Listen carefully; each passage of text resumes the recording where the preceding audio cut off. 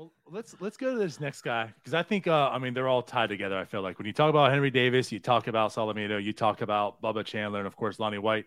But let's go to Bubba Chandler because I think that was also one of the things. I mean, Salamito had a really successful season. I think there's a lot of there's a ceiling to Bubba Chandler, right? But we don't know quite what he is yet. So I mean, he had the top 8 in your prospect rankings. So tell us a little bit about Bubba Chandler, what you're seeing in him. A lot of abstract projection here, just betting on kind of a freakish athlete who has only been focusing. Well, he still hasn't been focusing on one thing or another, hitting and pitching. So this is one of those where with Anthony Solo, again, totally subjective with this specific piece of it. Don't see someone like Anthony Solometo growing into, big velocity or anything like that. With Bubba Chandler, there's not really precedent for a guy like this. I mean, there are some, you see two-way players in high school, especially all the time. And then a lot of them get drafted and almost always one thing or another emerges as the thing that they are better at pretty quickly. And so in Bubba Chandler's case, the fact that he's done a little bit of both at the pro level at all, it's kind of amazing. It's like Jared Walsh, obviously Ohtani, Brendan McKay. Yeah, Brendan McKay, rest in peace. Brendan McKay's shoulder. Another one that felt safe, right? Like he was right there. Yeah.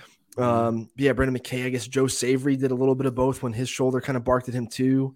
Those Rice guys in their shoulders. Did Jared Jones do any two-way? No, but he was definitely a prospect he would have been a prospect as an infielder. If that was all he did, not nearly as good as he is on the mound, but Michael Harris was a pitching prospect. Some teams had Michael Harris on their board as a pitcher. And Atlanta's taken a bunch of those types of guys. They drafted a guy named Seth Keller, who's a two-way. They're going to move to the mound. I'm pretty sure. I think Owen Murphy, who they took in the first round, is also a two-way high school guy. I mean, every high school baseball player plays two ways, but both of those guys were prospects as hitters. Certainly, Michael Harris was a prospect as both. In terms of, how much of the guy's iceberg you see, you definitely see more of Anthony Solometo's iceberg at this stage.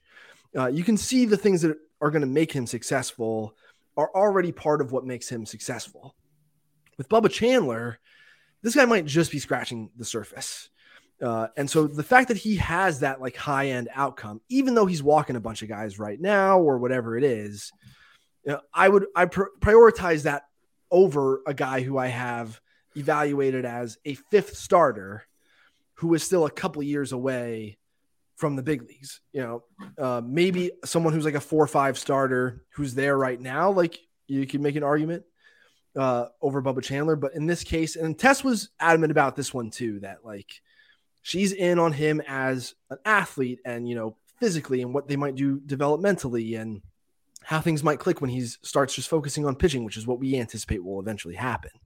That's why the Pirates came out and said that they're going to do that this year. He's focusing just on pitching. FYI. It makes sense based on, how he looked as a pro, but still, it's so amazing the fact that he went out there and kind of did what he did at all. So it makes sense to me. It's all about projection and upside in Bubba Chandler's case. And there's extreme variance there. There's extreme risk there. Ultimately, he is a barely 20-year-old pitcher. We just think this guy's an opportunity, a rare opportunity to be, a real impact arm as he begins to focus on one thing. Cool. So I have a couple questions for you just before, I don't know. Does anybody have any individual person questions left? Tyler? Tell me why I love Jared Triolo so much and why you do too, because he's top 10 for you. Yes. Oh man, Jared Triolo. Yeah, Triolo, a lot of the guys in the system sort of have this swing and approach where they really are pull oriented, open stance. Sometimes they're bucket striding. Triolo just plays all over the place. Very well. And he's if it weren't for, Ke'Bryan being so good, then this guy would also just, project as like, hey, it's, a plus defensive third baseman. Real quick before you get into that, what about Ke'Bryan at shortstop and Triolo at third? I'm into that. All right. I think that would be That's a better number 2 guest that does that. I'm into that very much. Oh yes.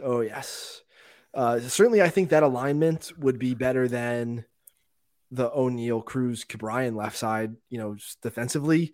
If you just, let O'Neill go to right field and let him try to focus O'Neill on hitting, then maybe, you get more out of that immediately. And yeah, I think Ke'Bryan could probably play short. But Triolo, again, so if we're looking at some of the long track record of hitting, this is another one of those guys who, even when he was coming out of Arkansas, was like a high 40 on the list, priority guy in that 3rd through 5th round range for probably Kylie and I both at the time. So if we're going back to some of the underlying metrics here to compare to Nick Gonzalez, Jared Triolo's in zone contact rate was 86%, not 68%. That was Nick Gonzalez's. Triolo's is 86. So, it reinforces the visual assessment of his field to hit. He's always hit. The combination of what I think is going to be, great defensive versatility, plus defense at the positions that he does play, bat to ball skill. Even the power component here is close to average. Some of what he's doing swing wise makes me wonder if the power is always going to be there. He does seem a little bit vulnerable on the outer third, just because of the way, he's opening up down the third baseline so consistently. But overall, high probability impact utility player, luxury multi-positional guy, maybe not quite like Ben Zobrist, not quite that level of production, but definitely that type of player, right? Where he's moving all over the place and producing offensively in more of a skillsy way than a toolsy way. He's learned. He now said not quite Ben Zobrist.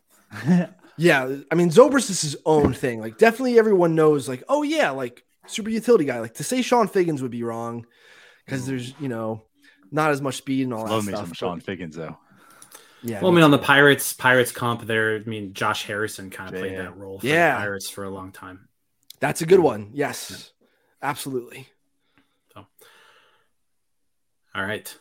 I actually have one question too, because I feel like typically on your all's lists and as opposed to other publications, new international signings, just fresh international signings typically don't get ranked super high.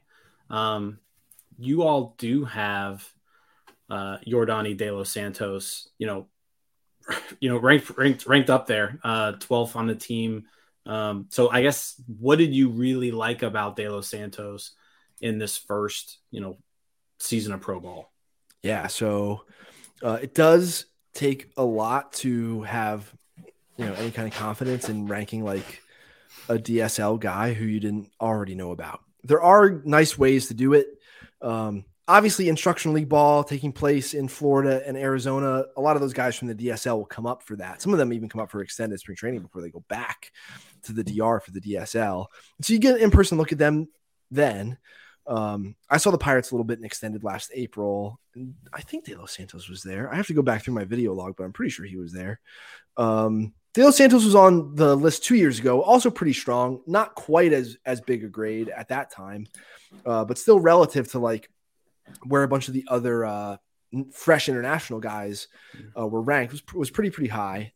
Prototypical baseball frame, plus or better bat speed. I think it's probably plus bat speed.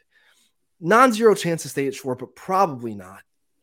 It's that type of guy who has the chance to be everything, where the frame is what it is and the bat speed is what it is. And it gives him the chance to stay at short, probably play third base, and hit for a ton of power. Even guys who have swing and miss question marks, which I think everybody, even guys who are performing in the lower levels of the minors, are going to have to some degree, just because they haven't faced very good stuff yet. Even if they have those issues, Fernando Tatis had those issues, you just give yourself a chance to acquire an impact player or to, have an impact player in your system by betting on these toolsy, projectable framed guys. Some of this was a data-driven decision. Like, again, DSL TrackMan data is noisy because the quality of the pitching these guys are facing is not good.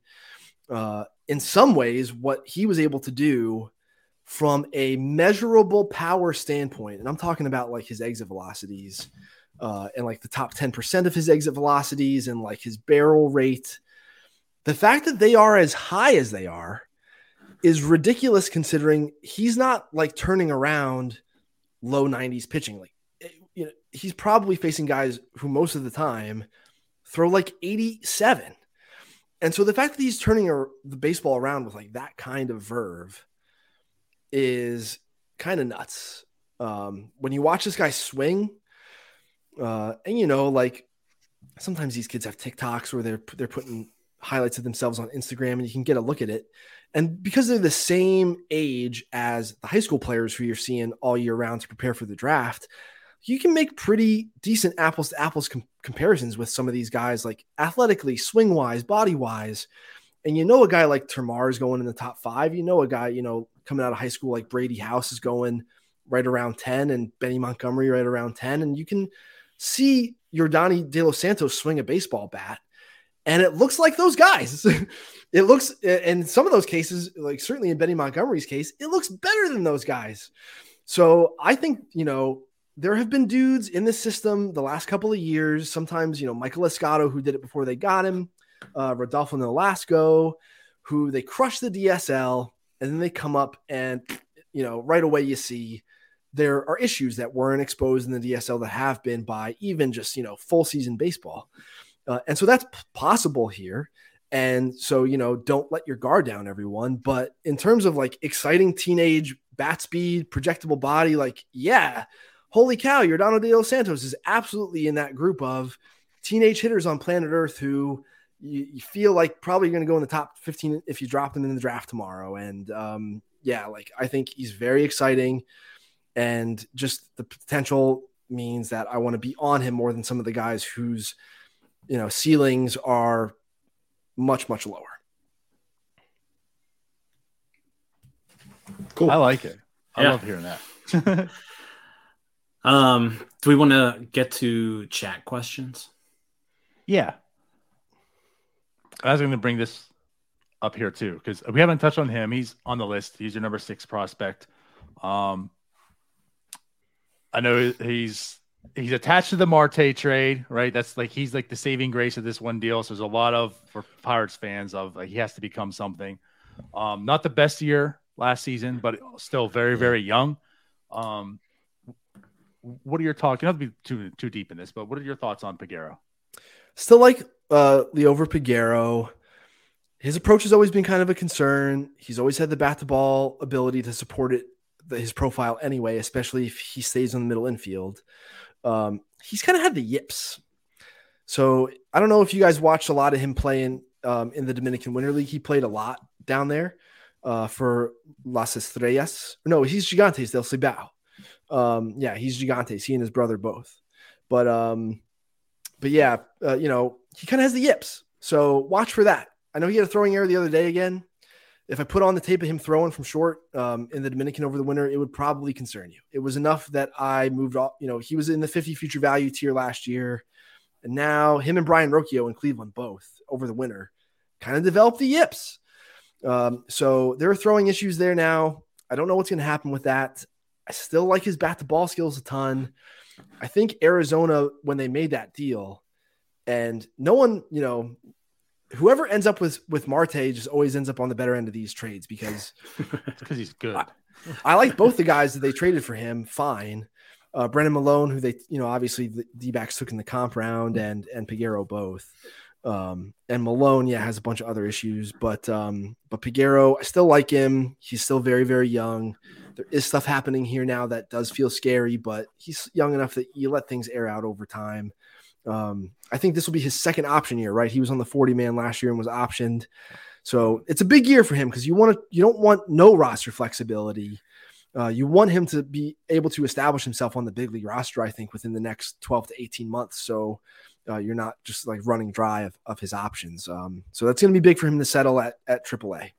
I think the other part is people are kind of waiting on him to be the guy to move Cruz off a shortstop. And it sounds like you're maybe not as high as him staying there, possibly. Not if he keeps, one hopping throws to first, like on routine plays.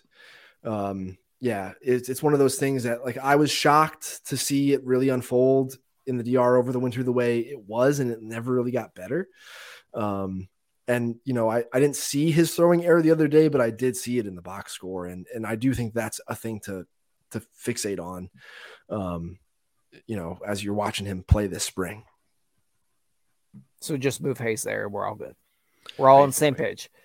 It's tough because would you rather have an 80 third base defender or like maybe like you don't really know how good he's going to be at short. I don't think he'd be plus. That's hard.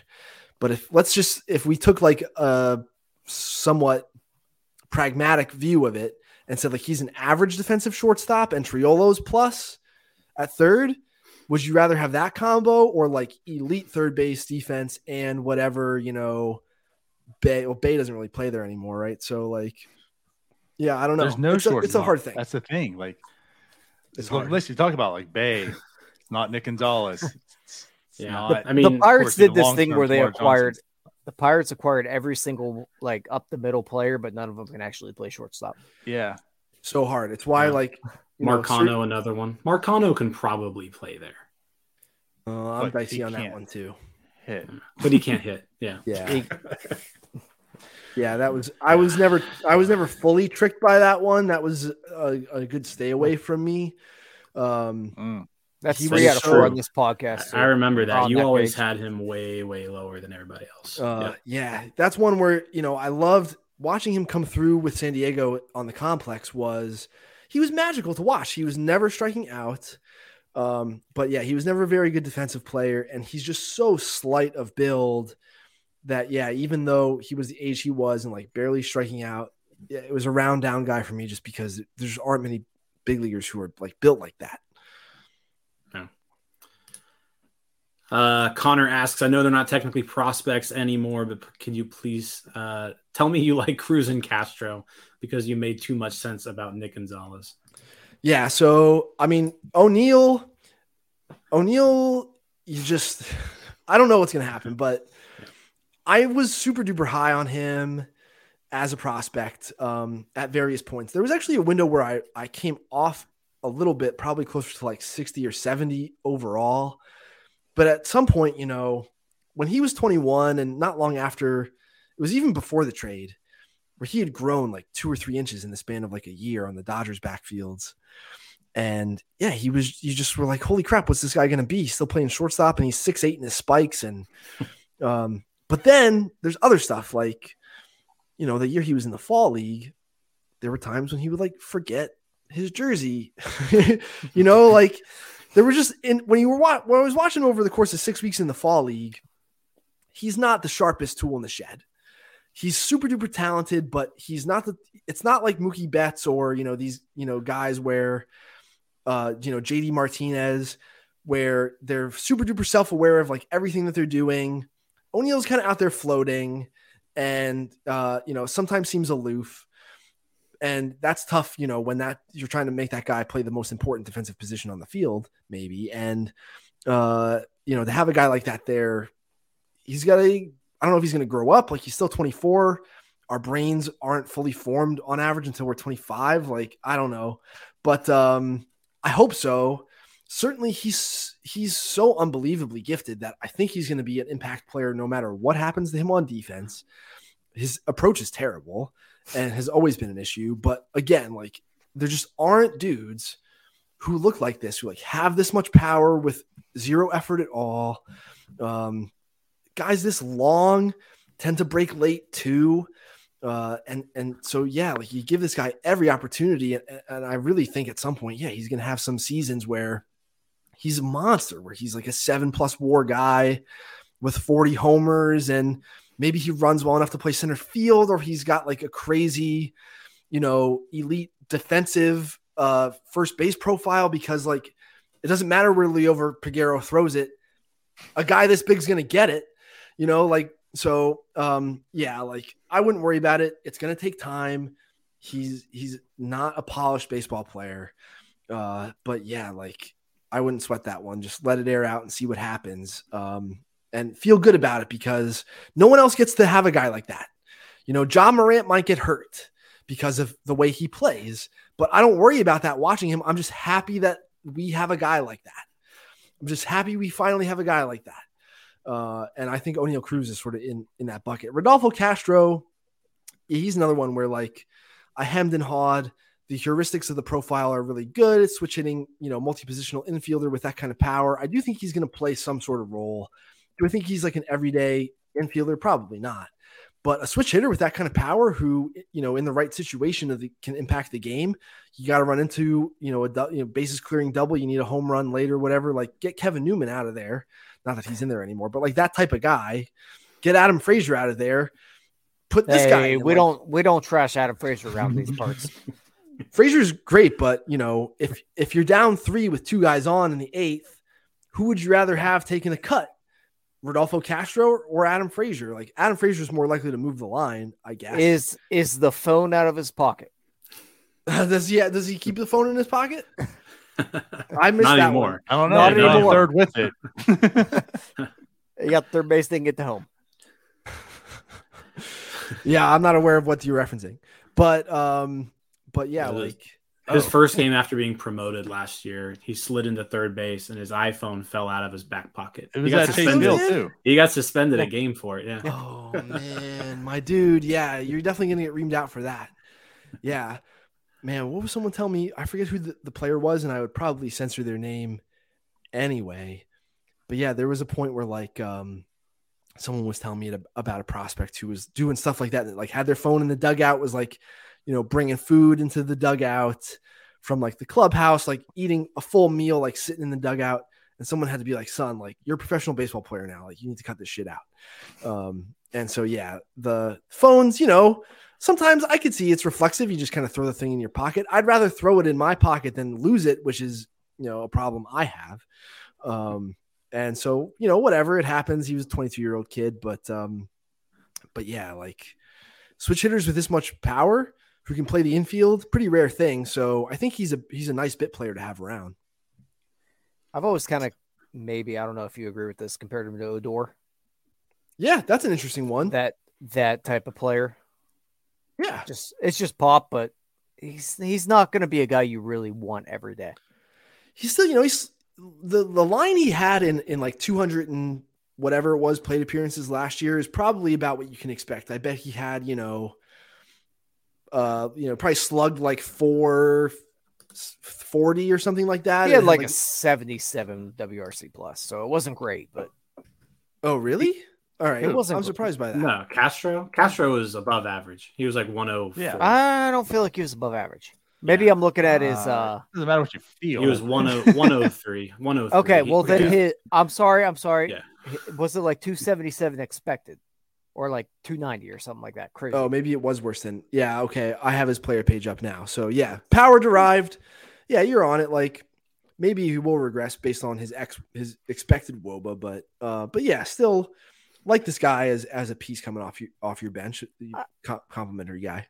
I had part of it right. Like, that'll work. You were so hard, quite like, a bit off there. Yeah. I'm usually right. Leave me alone, Jim. No, you're good. How about this? So go ahead. There's a certain segment of Pirates Twitter who, for some reason, has a lot of positive vibes around Travis Swaggerty. I've been arguing with them a lot lately. I am one of those fans with positive vibes. So, is there any reason why the Swaggy T crowd of Pirates Twitter should be positive? Yeah, I think if the thing that regressed in 2022 was his defense, like the defensive part of it was it seemed like it was in place and was just going to be a foundation of his skill set that you didn't have to worry about.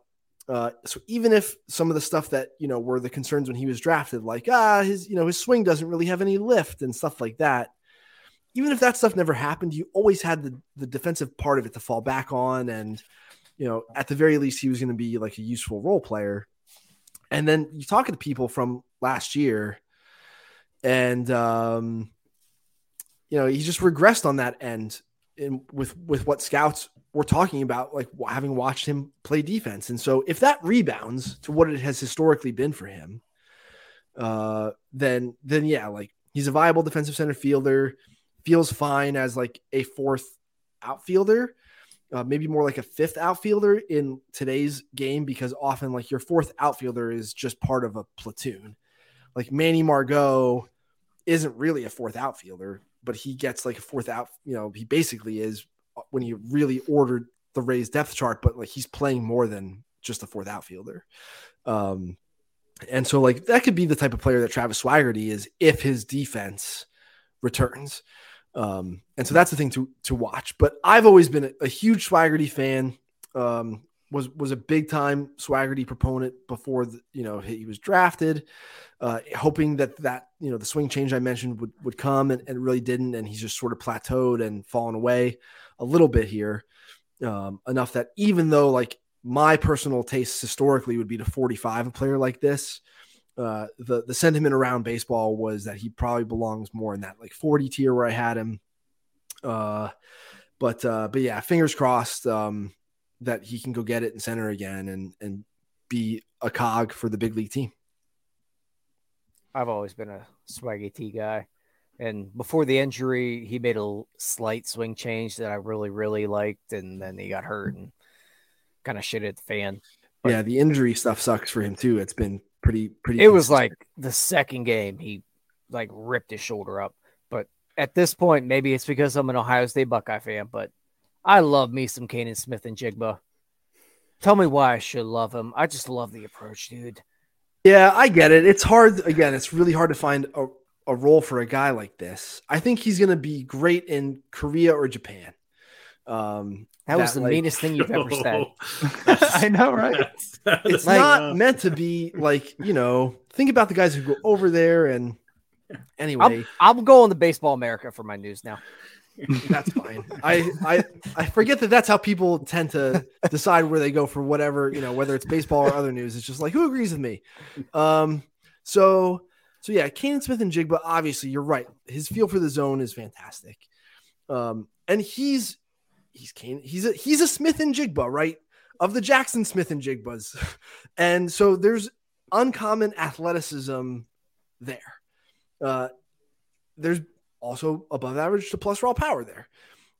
The swing has never produced in-game power. Yeah. When you're a left field only guy defensively, there's got to be power there. Unless you're like Brett Gardner or Kwan or something like that. And, I like Kanan Smith and Jigba, but he's not those guys. And so, even like Vogelbach type guys who don't really have a position at all, Rowdy Tellez, they got to have that power to play the role that they play as that low end first base DH type guy, Garrett Cooper, Justin Bohr, these guys who are corner only towards the bottom of the defensive spectrum. They have that little 3-year peak where they're really good. And overall, when you're looking at them against all the first basemen across baseball, like they're in that bottom third of, your everyday first base type guys, which is a 40. And so, that's where I think Kanan Smith and Jigba is at. I think it's a super duper crowded field of guys like this, like Ryan Velotti, who also doesn't have power, but has other interesting, bat to ball skill, more than the approach piece, which is really driving Smith and Jigba's prospect bus. And Andujar and like guys like this who you just said two guys that stink really badly. But these are but the approach is to take a buy low opportunity on those guys, yeah. Right? Like falling off of another roster. Let's try it. Can we fix something here? Can we tweak something here? I kind of get it, but with Kanan Smith and Jigba, yeah, he's fine.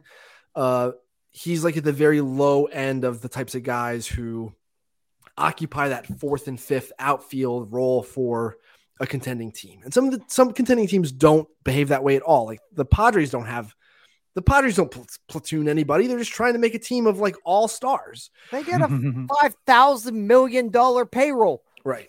Ideally you want to like compete, right? So you have to do the Rays thing where you're pairing dudes together and like Voltroning together a 4-win player out of like 2 guys who you're just putting in position to succeed, like with one another all the time. I guess like the Dodgers have done this too, where like Chris Taylor's moving around, right? Muncy, Taylor, Jock Peterson, they're all kind of moving around, platooning kind of with one another, and Taylor's versatility really facilitated that. And so like maybe Kanan Smith-Njigba has a bit role to play in something like that. But quite often when you're an outfield corner guy, there's just got to be power. That has to be, because there are just enough guys floating around who have power. Like Adam Duvall is old, but he still has a ton of power. And that guy tends to get a job, in the sort of role that you could hope Kanan Smith-Njigba might play. Well, maybe Kanan Smith, I'm going to go back to another former Pirate. Like maybe he can piece together a Jordan Luplow type of career. Sure. That's interesting. Yeah. Luplow, also a guy who, like, if you told me he's going to be Jordan Luplow, like, it probably 40 plus that guy. It's in a 40 role as like the shorter end of a corner platoon, but he destroys left-handed pitching, like with an uncommon level of power. So I want to accelerate where I've got a guy like that a little bit higher, but yeah, like I could see how you're arriving at that. I just want to point out he called Jim old. He is. You're old, Jim. Me? What did I do? Well, if Duvall's old, then you're old by association. Oh. And I am too. Ooh, I went to class with him. I did. I went to school with Duvall. Nice. Quick question here. And I asked this just because I think this is what everyone on a lot of people's minds, because when the Pirates tank for so many years they have right now, you expect their farm to at least be good in the top tier. And I think what a lot of these rankings this year with you guys and a lot of others have kind of shown that maybe they're not as good as people hoped for. So maybe just like, what is your overall feeling on the farm system compared to the rest of the league?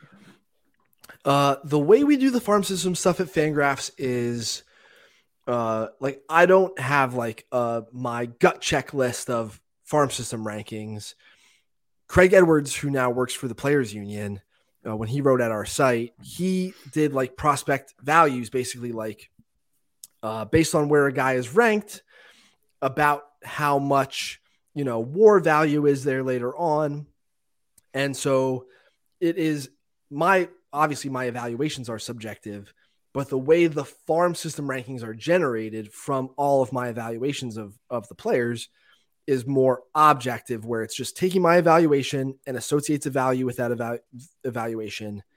And then the entirety of the farm system is added together. And so at the end of last year, and, some guys have pulled off graduates who, Gabriel Moreno graduated and this and that. Like, there are definitely things that impact this. I had the Pirates third at the end of 2022 after Baltimore and Cleveland. The way Craig's math worked out, his math likes top-heavy farm systems. So the fact that the Pirates still have 3 guys who are in that 55 tier, in the top 40 or so guys who I have evaluated in the minor leagues, they're still going to be high in the farm system rankings because of the way Craig's math tends to work. I think that sometimes our expectations and whether or not they are met can have an influence on how we're evaluating the outcome. And I think that that's happening here. And I know that I'm like preachy old man on his porch, but like, I think the internet inflames that dynamic, especially like on Twitter, where you're just like, why, Brian Reynolds is going to get traded. And like, why isn't, Jared Triolo up or whatever it is. And so stuff like that happens. And it feels like Henry Davis didn't just go right to the big leagues and be awesome. He had a developmental hurdle, which is just what happens to a lot of these guys. And when like, Nick Gonzalez is what? Like the Fangraphs guy thinks he's what? Like that stuff is relative to your expectation. And so it feels not great. And I think our tendency is to fixate on some of that stuff. But I still see like a really healthy farm system. Some of the developmental stuff I would like to see be better, because this isn't an org that like, cranks out the random like the Yankees do, where it's like, hey, this 9th rounder from Dallas Baptist is a dude now. The Pirates don't really do that. Sometimes it happens, like I like Colin Selby a lot and some of these guys, but it hasn't been a thing that's really happened from the guts of the system. I'm really glad you said Yankees and not Cardinals. Right. Yeah, they're another one, right? But like the Yankees and like the Dodgers and stuff, you see the thing happen. Like Will Warren in the Yankee system has a breaking ball that the Yankees gave him. You know, the Yankees saw Clay Holmes and his data and his, whatever. We really needed right? that. But like, I'm sure but before the Yankees got Clay Holmes, that they knew they were going to do to his sinker what they did to his sinker. And it happened immediately. So yeah, the Pirates don't seem to be as in touch with some of that stuff. And so sometimes when you're seeing that pattern throughout the system, things do feel like they're kind of tenuous, and as though this depth has been created and the farm system quality has been more created through like the fire sale and the fact that they're drafting high, rather than like a truly sustainable thing, which I do think requires that player dev component. And so that is one thing that, does bother me about what's happening. But in general, I think the system is good.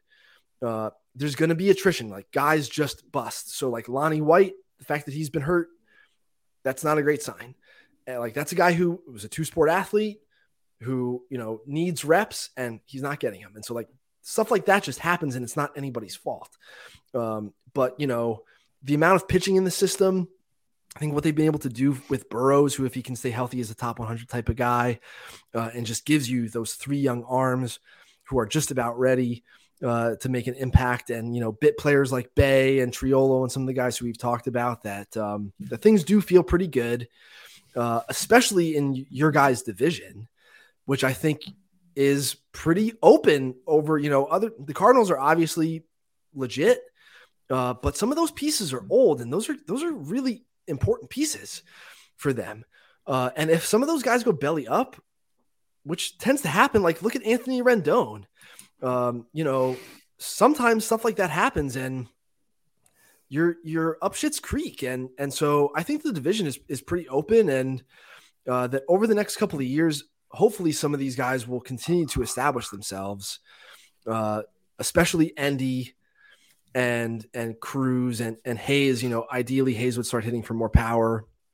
I don't know. What feels like a good return for Reynolds? Like, what does the internet want for Brian Reynolds? Everything. An extension. I think for the most part, we don't want to trade him. But if he is traded, there's got to be top talent coming back. It have to. I wonder what some of that would look like. Looking at the teams who are, like, I think it's it's at least a top 20 prospect plus another maybe like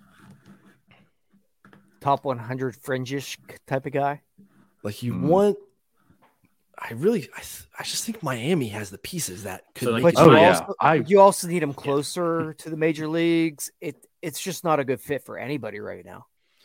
I think Miami does make sense for Miami, but they've got to be willing to part with my really boy good talent. I don't know if they are. So I would twist their arm until people's job security down there.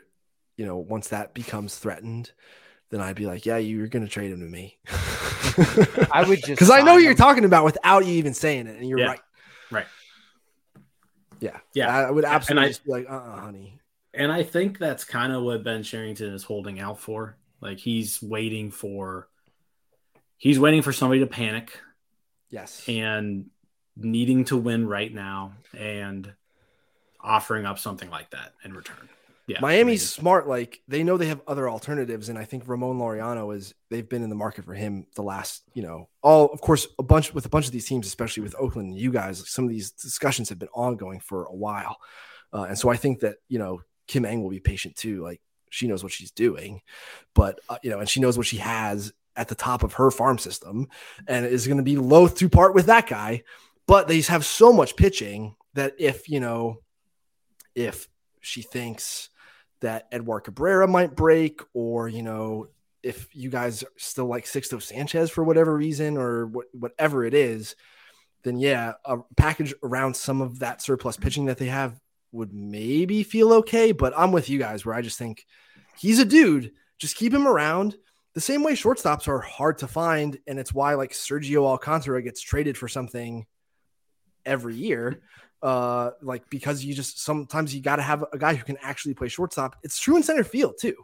Like people have traded for Bradley Zimmer a bunch of times over the last couple of years, and you know the Blue Jays just desperately needed a center. Like, you know, so I think as I was working on like some of these positional baselines for like the data that we got after the minor league season, to compare the metrics that we had for the minor leaguers to like what big leaguers were doing in each of those individual metrics. I was averaging segments of the player population. So like everyone who played shortstop during the year and the average of like the top 30 shortstops, because if I'm like trying to gauge if a guy is going to be a big league regular, that seemed like the group to cluster together is like the top 30 guys and what are they doing on average.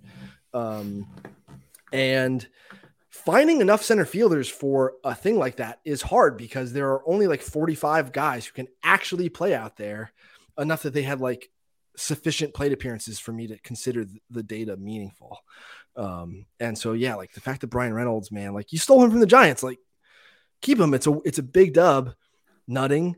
But yeah, like it's a tough situation to be in. It's not an enviable situation for, you know, the Pirates front office to be in, to have the budgetary constraints that they do, especially when there are teams like the Mets and the Dodgers who reach into the couch cushion to give Blake Trinan $15 million or whatever as like an injured flyer that they teach an elite breaking ball to. Like that's just not a thing that the Pirates can decide to do. And the Dodgers take a chance on a guy like that every year where they're just like, yeah, this guy was basically non-tendered, but let's give him $12 million because we think we can do what we did with Blake Trinan, and then what we tried to do with Corey Knebel, and then what we did with Evan Phillips. Like that's a separator that, again, like the investment in technology and like catching up on a data warehousing and infrastructure from that perspective. Like the Pirates had to do all of that when Cherington was hired. And it takes time just to build that technological infrastructure, let alone start to implement it in the draft room and on the backfields with your dev group, and like get the people who understand those things into your organization. And it's so hard. But yeah, I do think that things are looking up. I hope, probably not this year, but I think the pieces, you've started to see them trickle in and arrive. You know, the pieces of the next good Pirates team. I do think Brian Hayes and Brian Reynolds and O'Neal Cruz are absolutely going to be a big part of that. And so will some of the guys at the top of the system. All right, Eric, we'll end it on I don't even know if you have this answer yet, but we're looking at the Pirates as a number 1 overall draft pick this year. Who do we got there? Is it Dylan Cruz? Yeah, I've got I saw Dollander a couple of weeks ago. He was fine. He's the type of guy who, it's not like he's Strasburg or anything like that, but he's pretty consistent with the best college pitcher in a draft. He'll probably go somewhere in like the top 5 or 7. I have Dylan Cruz 1. Folks can go to the Fangraphs and hover over prospects and click on the board and then click on MLB draft, and you'll see where the draft list is at. I updated it right before the college season started. And yeah, Cruz has basically been really, really good the whole time. Like high school sophomore Dylan Cruz was exciting, and he's basically been great his whole life. There's a little bit of swing and miss there, sure, but there's just so much power. He's got a good chance to stay in center field. I think that fatigue from him, be wary of that. Like he's been at the top of this group for years and years. When he didn't sign coming out of high school, he was the best unsigned high school guy. And so, you know, he's just been tracking as the best guy in this group for a long time. And I think that, you know, I'm certainly guilty of this at times, have a tendency to get fatigued of guys like this. And so like there's Wyatt Langford and but I just think that Cruz has been so good for so long and so consistently so that's my guy. And I think he's pretty special. An amateur scout who's an area guy with the team in your division sent me his scouting report on Dylan Cruz the other day. And wow, like he's got 7s and 8s all up and down that scouting card. I don't think things are quite that big. He told me he thought as soon as Dylan Cruz is drafted that he should be a top 5 prospect in baseball. So I think, folks should watch LSU in general because a bunch of those guys, they're just so much fun. And they have a bunch of those guys who are probably going to be in the mix for teams in the top 10. And, I think it's Dylan Cruz number 1 with a bullet. But if we start picking nits, which you have to at the very top of the draft, and there's, I have, the data from his career doesn't send up any red flags to me immediately. But if you start to go, actually, there's this thing that actually, just pulls him down into that group with like Langford and Max Clark and stuff, then maybe you do what they've done in, with Henry Davis basically and like cut a deal at 1. But at some point, don't you just want a guy who might be like a superstar rather than a guy who's just fine and a bunch of other lottery tickets? So basically you're saying just don't get cute. Don't get too cute with it. I think that there's a guy in a tier on his own in this year's class, and that sometimes it's just hitting you over the head. But yeah, I'm a big Dylan Cruz guy. I think it's a pretty deep draft. I'm excited about it. And do you guys have any comp picks too? Do you guys have like a bunch of comp picks that? I think this year we do not. I think our comp picks in the second round. Okay, I think. I could be It's a wrong good draft to have like 3 picks in that top 45 or 50. I feel like there's so many fun high school guys. Then the Pirates won it. All right, so they've got comp B. So it's 1, 42, and 67. That's okay. Some of those teams operating in front of you guys in the second round are going to make things interesting, though, because Seattle has 2 comp picks, so they can go buck wild and get really creative. That 29th overall pick is from Julio winning Rookie of the Year. That's freaking cool. Julio was worth everything that he was on the field and a first-round pick. Yeah. Imagine giving your player that opportunity. They were late. Yeah. Well, cool. So Cruz it is. I'm down with it. I think so. Yeah. I mean, the guys I have up in that mix are also like Braden Taylor from TCU, who just, he's the more generic, like safe guy. Lefty stick, third base, although looked pretty rough at third last weekend from what I was watching. Wyatt Langford at Florida. This is, bodybuilder type guy with huge power, and he can really run fast in a straight line, but he's not a good defensive player. His feel for the outfield is not good.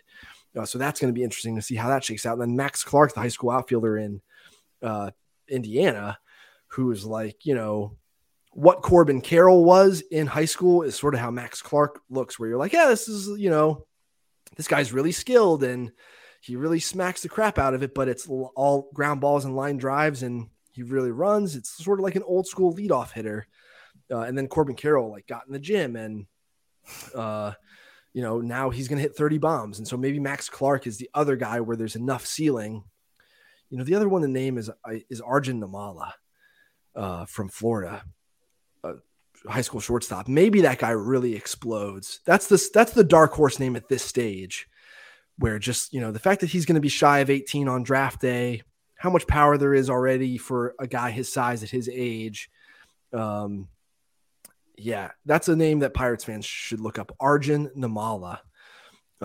Do some background on that. There's a scouting report on the site, but I'm sure there's been other stuff written about this kid. I think he's like of Indian descent, and I think he's got like cricket in his family and all sorts of other like baseball-y adjacent stuff that is pretty cool. And I'm really interested in him as well. He's the one guy as I'm looking down the list who, if you're like, who's going to be Jackson Holiday, and like take BP in front of scouts in the spring and look like he's added, a full grade and a half of power while staying at shortstop, that's the other guy. Cool. Well, I think that wraps this up. Honestly, a lot of great information. And as much as, we talked about how the Pirates fans hate you for this list, honestly, there's a lot of optimism as well with the things you said. So it was nice hearing you talk it through, hearing us, but again, hearing other things come out. It's okay that maybe Nikki G might not make it, but you heard about De Los Santos, and that's got to make you excited too. Well, thanks so much for having me. Yeah, my goal is definitely not to anger the internet with my prospect analysis. But I understand the frustration, and you got to take it out on somebody. So it's going to be me and Tony D'Angelo and Claude Giroux and those guys. That's fine. Hey, man, Bob Nutting's not on the internet, so what are we going to do? Yeah, what do you do about that? That would be, I don't know. Yeah, what if maybe we should talk about that. What if Nutting was online as much as Cohen? What are we going to do about the billionaire? That would be interesting. It would be kind of interesting, I guess. Is Cohen really super duper online still? Oh, not super duper, I don't think anymore. Okay. But yeah, he does. I mean, he's the most vocal owner. Yeah, I would think he's Middleton's kind of vocal too. He talks every now and then. Yeah, they were talking about that on their the spring broadcast the other day, the Phillies spring broadcast, that he's shagging balls in the outfield with guys. Mm-hmm. That's kind of weird. That's interesting. I definitely don't see Bob doing that. Nobody run over your owner, blow your Achilles and plow your owner into the ground. Yeah, no. Your owner, what a weird thing. Right. Well, thanks, boys. Yeah. Anyways, no, for sure. Thanks for coming. We will have those thank you cards. We'll have them mailed to us in 2 years, and then we'll send them all to you saying thank you, and we apologize for all the bad words they said. Yes. Yeah, apologize. All right. So once again, Eric, Fangraphs, thanks for coming on. Everyone else, thanks for watching. We'll see you guys later. Bye-bye. Sucker Scouts. See you guys. Good night, guys.